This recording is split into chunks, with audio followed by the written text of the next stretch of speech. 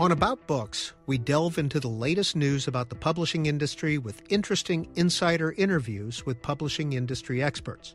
We'll also give you updates on current nonfiction authors and books, the latest book reviews, and we'll talk about the current nonfiction books featured on C-SPAN's Book TV.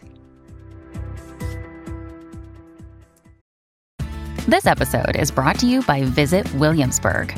In Williamsburg, Virginia, there's never too much of a good thing. Whether you're a foodie, a golfer, a history buff, a shopaholic, an outdoor enthusiast, or a thrill seeker, you'll find what you came for here and more.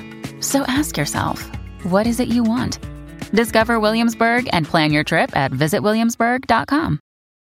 When you need mealtime inspiration, it's worth shopping Kroger, where you'll find over 30,000 mouth-watering choices that excite your inner foodie. And no matter what tasty choice you make, you'll enjoy our everyday low prices, plus extra ways to save, like digital coupons worth over $600 each week. You can also save up to $1 off per gallon at the pump with fuel points. More savings and more inspiring flavors make shopping Kroger worth it every time. Kroger, fresh for everyone. Fuel restrictions apply.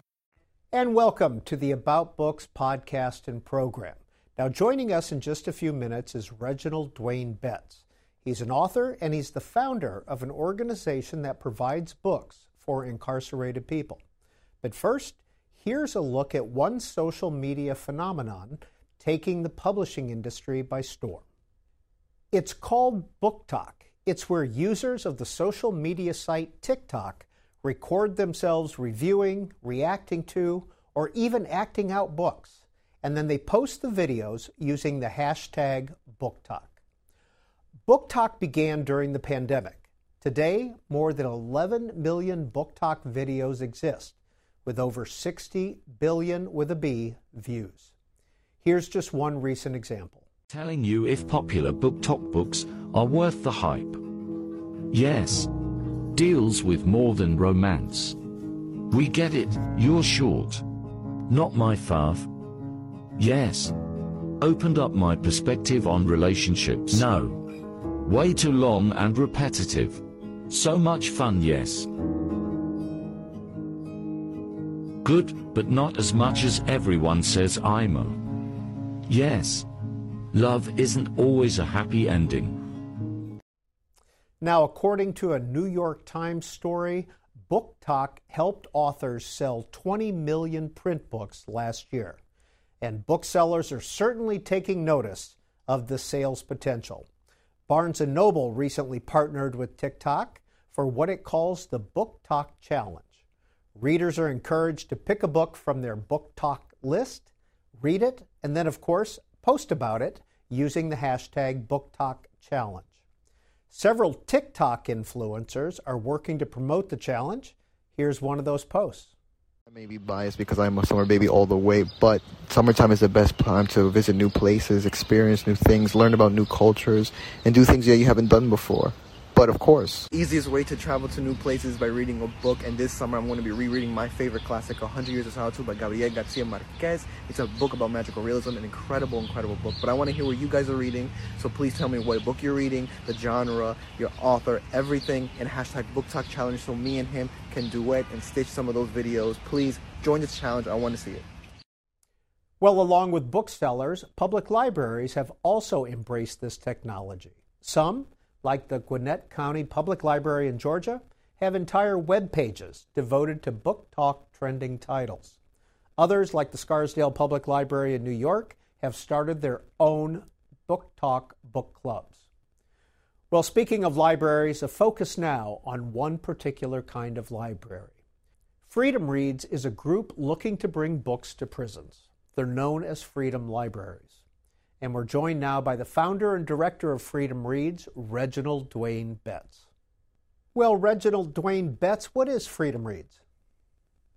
That's interesting. I think Freedom Reads is in some ways my life story, but it's in some ways a story of literature. It is this organization that I built to sort of, we build micro libraries and we install them in the prisons. And we don't just put them in the prisons at some like location that's away from the housing unit. We put it where you spend 70, 80% of your time. We put it in the housing units, and the bookshelves are curved. they're made out of walnut or maple. And the 500 book collection has been curated by me in discussions and conversations with many others. But it really is just an argument for the fact that we need books because they make us less lonely. We need books because they make us feel more connected to the world. And we read books because they make us know ourselves better. Where'd you get the idea? I don't know. You ever had an idea that you felt like it's been with you for your entire life?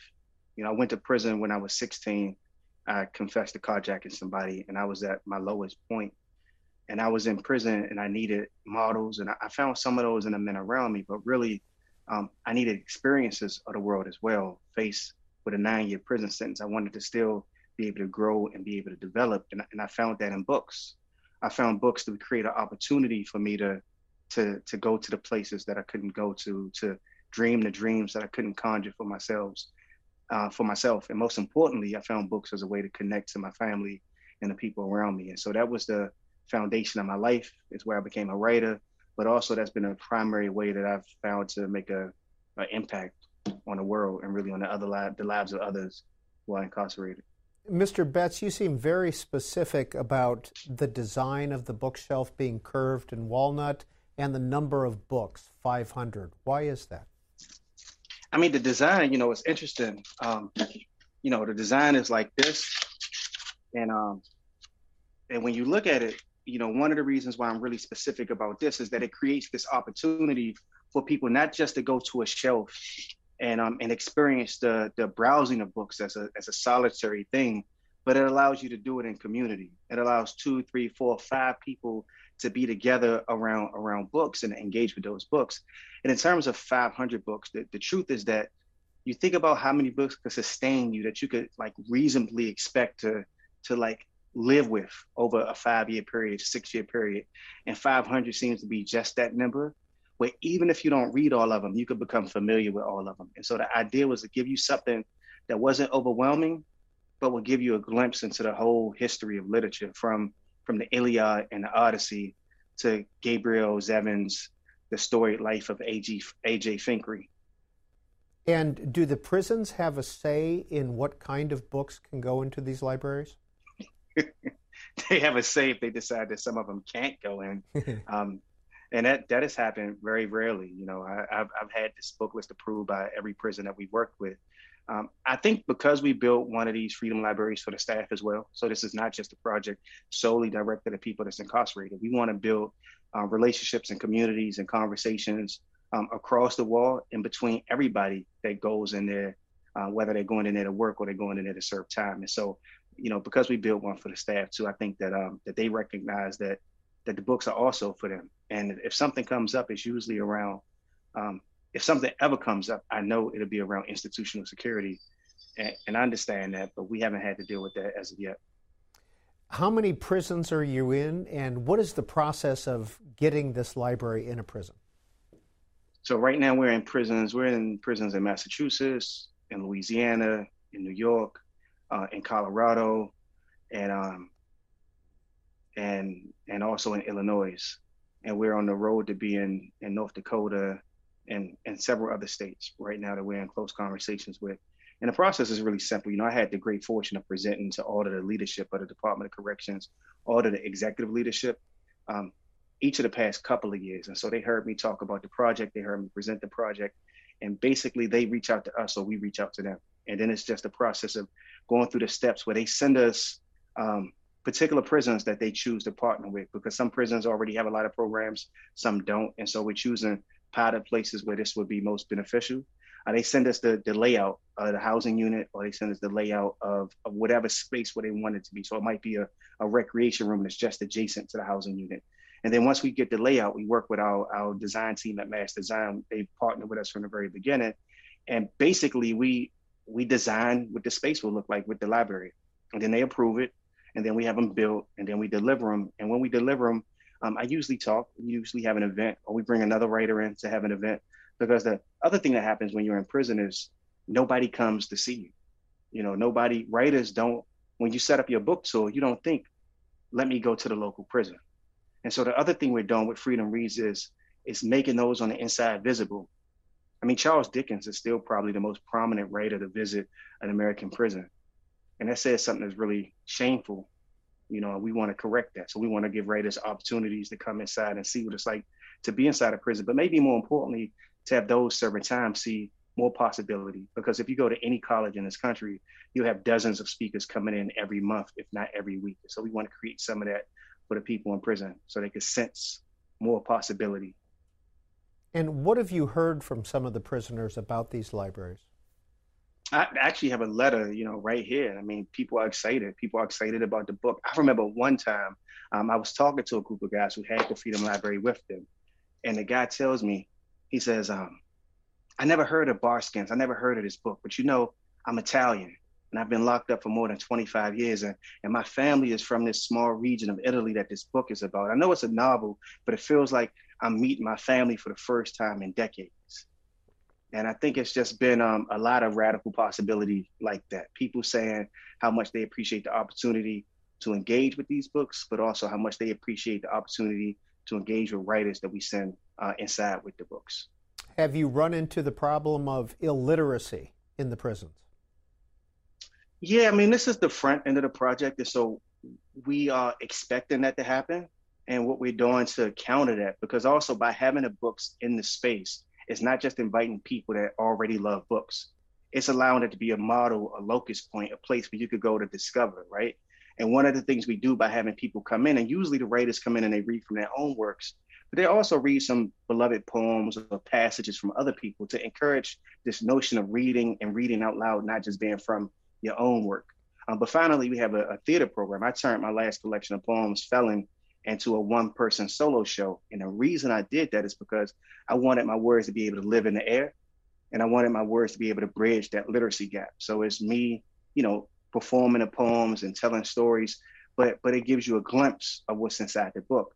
And we have a project where we work with this organization called Literature to Life, where they've turned like Richard Wright's Black Boy or Junot Diaz's A Brief Wondrous Life of Oscar Wilde or The Late Homecomer.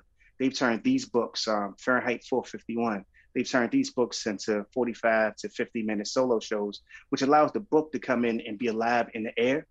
And when we bring 50 copies or 100 copies of that same book, now all of a sudden a person who is illiterate understands that a book is just a collection of words that tells a story. And they might not be able to read those words, but they can hear the story. And so to recognizing that they can hear the story and understand the story might prompt them to do the work that's necessary to begin to read the books. So we do think about the literacy challenge, and we think that the Freedom Library is an intervention in that as well, not only because it brings the books into your living space, but because we bring writers and we bring the stories that get to live in the air that encourage you to want to discover what's between the pages of a book. Reginald, Dwayne Betts, you mentioned that you were incarcerated at age 16 for carjacking. How long were you in? I was in for about 8.5 years. Yeah. Did you have access to books, or did you start writing while you were in prison? I started writing while I was in prison, and the main reason is because, confronted with my own violence and my own failures and making my mother weep, I wanted to figure out what I could be in the world and not just waste the 9 years. And I decided to be a writer for no other reason than I knew that I would always have access to a pen or a pencil and some paper. And I had always loved books, but never considered the possibility of becoming a writer. When I went inside, I got books. My mother, sent me money to buy books. My family members brought books to me. I was the GED instructor. I remember she gave me Sophie's Choice. I was looking for Sophie's World, which is a philosophy book. And I told her I was looking for Sophie's World. And she was like, I think you're mistaken, but I found this book called Sophie's Choice, and you should read this one. And I was 16 years old reading Sophie's Choice, and I'm all arrogant, thinking, woe is me. And all of a sudden I understand profound struggles that I had no real glimpse of. I remember reading A Lesson Before Dying by Ernest Gaines, and it deeply changing what I thought about what it means to have dignity.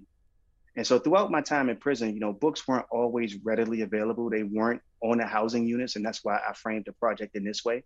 You would have to go to the library. I did time in 2 or 3 prisons that didn't have libraries at all. I did time in super maximum security prisons that didn't allow us to leave our housing unit. So there was no possibility of going into a library.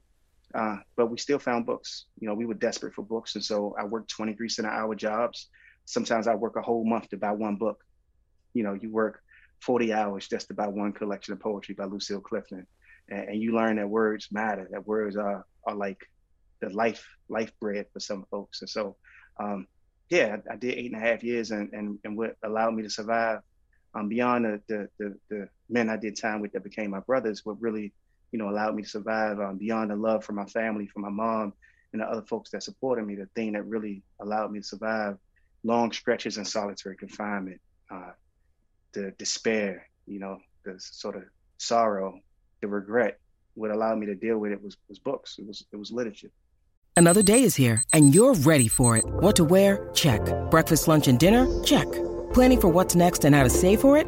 That's where Bank of America can help. For your financial to-dos, Bank of America has experts ready to help get you closer to your goals. Get started at one of our local financial centers or 24/7 in our mobile banking app. Find a location near you at bankofamerica.com/talktous. What would you like the power to do? Mobile banking requires downloading the app and is only available for select devices. Message and data rates may apply. Bank of America N.A., member FDIC. Mr. Betts, do you remember the first thing you wrote and the first time you put a pen to paper in prison? I probably got it in the closet. I remember the first book that led me to write, because at first I was just writing these essays, and they were meandering essays that really didn't capture the world around me. It was just inside my head, and I believed that I had something thoughtful to say, and I really didn't. And then I got the Black Poets by Dudley Randall. I was in solitary confinement, and somebody slid it under my cell door. And amongst the poets that I discovered, from Robert Hayden to Sonia Sanchez to Lucille Clifton, all of these folks, I discovered Etheridge Knight. And I learned that he was in prison. And because he had served time in prison and had become a writer, I thought I could become a writer and I could become a poet, right? Because I'd already said I would be a writer, but I didn't know what kind. And so it was only a year after saying I would be a writer that I learned that no, I would be a poet. And those first poems were really about time in prison. That was the first time that I thought that this was a worthy subject to write about.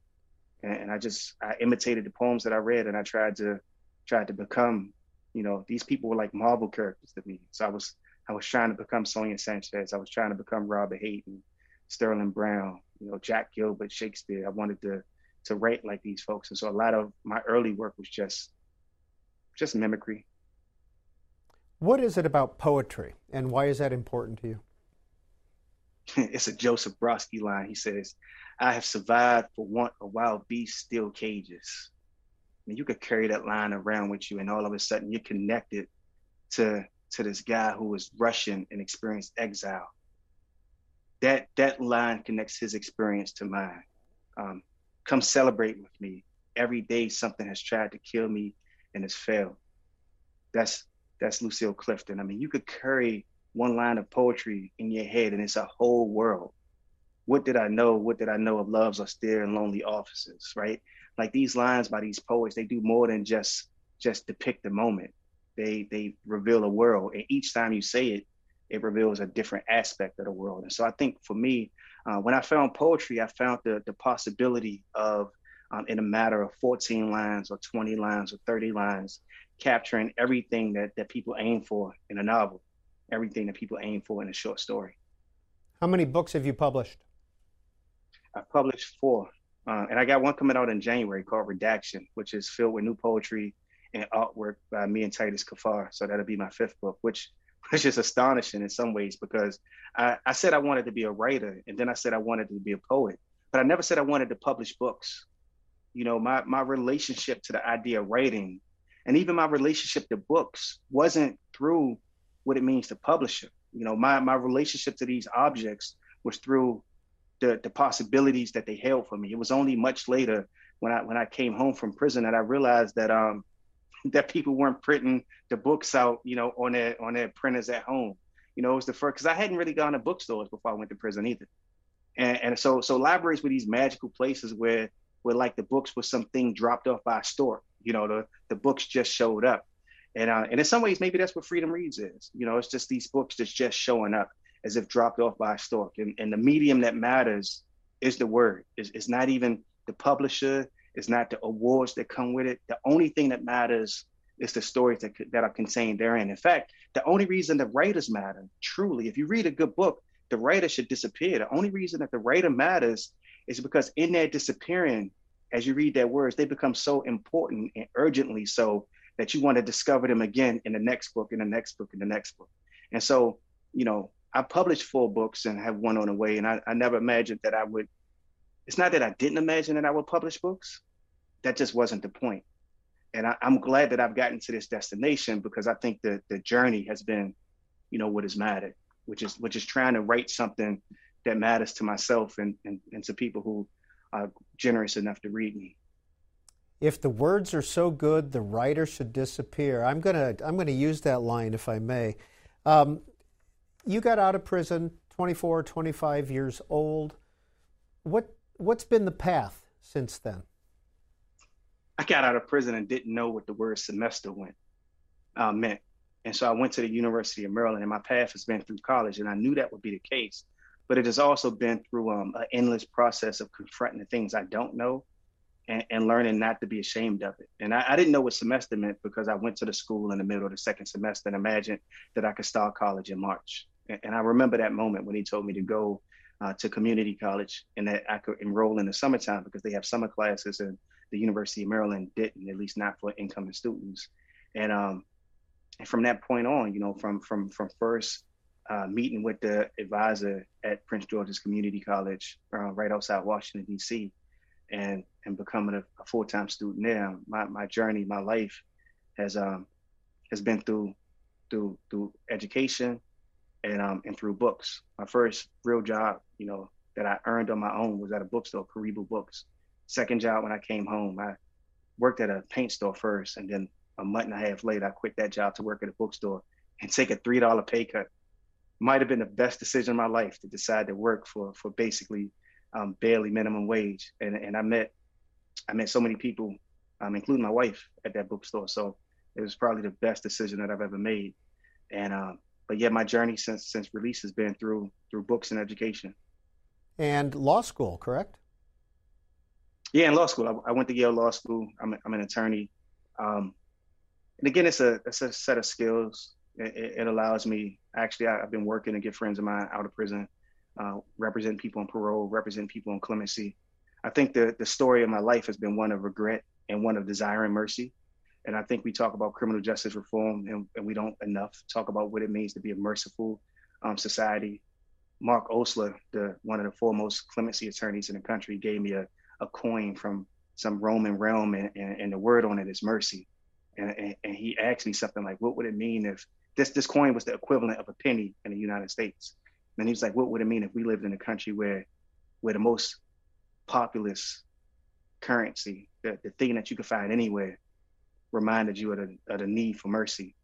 And so I like to think that my legal work and also the work of Freedom Reads is about trying to center mercy and trying to center forgiveness. So Reginald Dwayne Betts, if people are interested in contributing to Freedom Reads, do you take contributions? Is there a website they can go to? Yes, we definitely take contributions. We are a 501c3, so everything is tax deductible. And our website is freedom, FREEDOM, reads, READS.org. You could go to the website. You could learn more about our work. You could download our recent newsletters that talks about the libraries that we've installed in prisons across the country. The first 2 libraries we installed were in the Angola Correctional Center, the Louisiana State Prison Correctional Center, but formerly called Angola in Louisiana, and MCI Norfolk, where Malcolm X served his time, that we gutted out a prison cell at MCI Norfolk and replaced the bunk and other fixtures with a library. And so it's been a beautiful journey, in fact. And I think that people would dig learning more about the work, and I hope that they would be encouraged to contribute and to support. Reginald Dwayne Betts is the founder of Freedom Reads. We appreciate your time on Book TV and About Books. It is my pleasure. Thank you for having me. And this is About Books, a podcast and program which looks at the business of publishing. Well, new books are generally released on Tuesdays, and here are some that came out recently. In his latest book, The Return, longtime political consultant Dick Morris says that President Trump will run and win in 2024. And in The Disney Revolt, author Jake Friedman chronicles the 1941 labor strike that pitted anti-union Walt Disney against some of his most talented animators and led to a studio shutdown for weeks. Well, one program on Book TV is In Depth. It's our monthly program, which is a deep dive with one author and his or her body of work. Our most recent guest was author, talk show host, and California gubernatorial candidate Larry Elder. He joined Book TV to take calls about political correctness, the left, and racial politics in the United States. He's the author of 10 Things You Can't Say in America and other books. Here's some of what he had to say. He wanted to know, what is it that drives me to do what I do? And the answer is, I think this is an amazing country. All of us hit the lottery when we were born on American soil. You were doubly blessed if you were, as I was, raised by two parents who worked together to try to inculcate the right kind of values into my brothers and me. And I want people to not be misled by the misdirection by so many of our so-called leaders. The idea that you're owed something, that health care is a right, that's not true. That a minimum wage of $15 is helpful, that's not true. That systemic or structural or institutional racism still plagues America, that isn't true. That voter ID is some sort of con game to suppress the vote, which is what Eric Holder, our former AG, once said. I'm paraphrasing. My goal is to get people to realize their God-given potential, and you can't do that if you're sitting around playing the victim. And as with all Book TV programs, you can watch this interview in its entirety at our website, booktv.org. Well, thanks for joining us for About Books. This is a podcast and program produced by C-SPAN's Book TV. You can listen to it and the entire library of C-SPAN podcasts on the C-SPAN Now app or wherever you get your podcasts.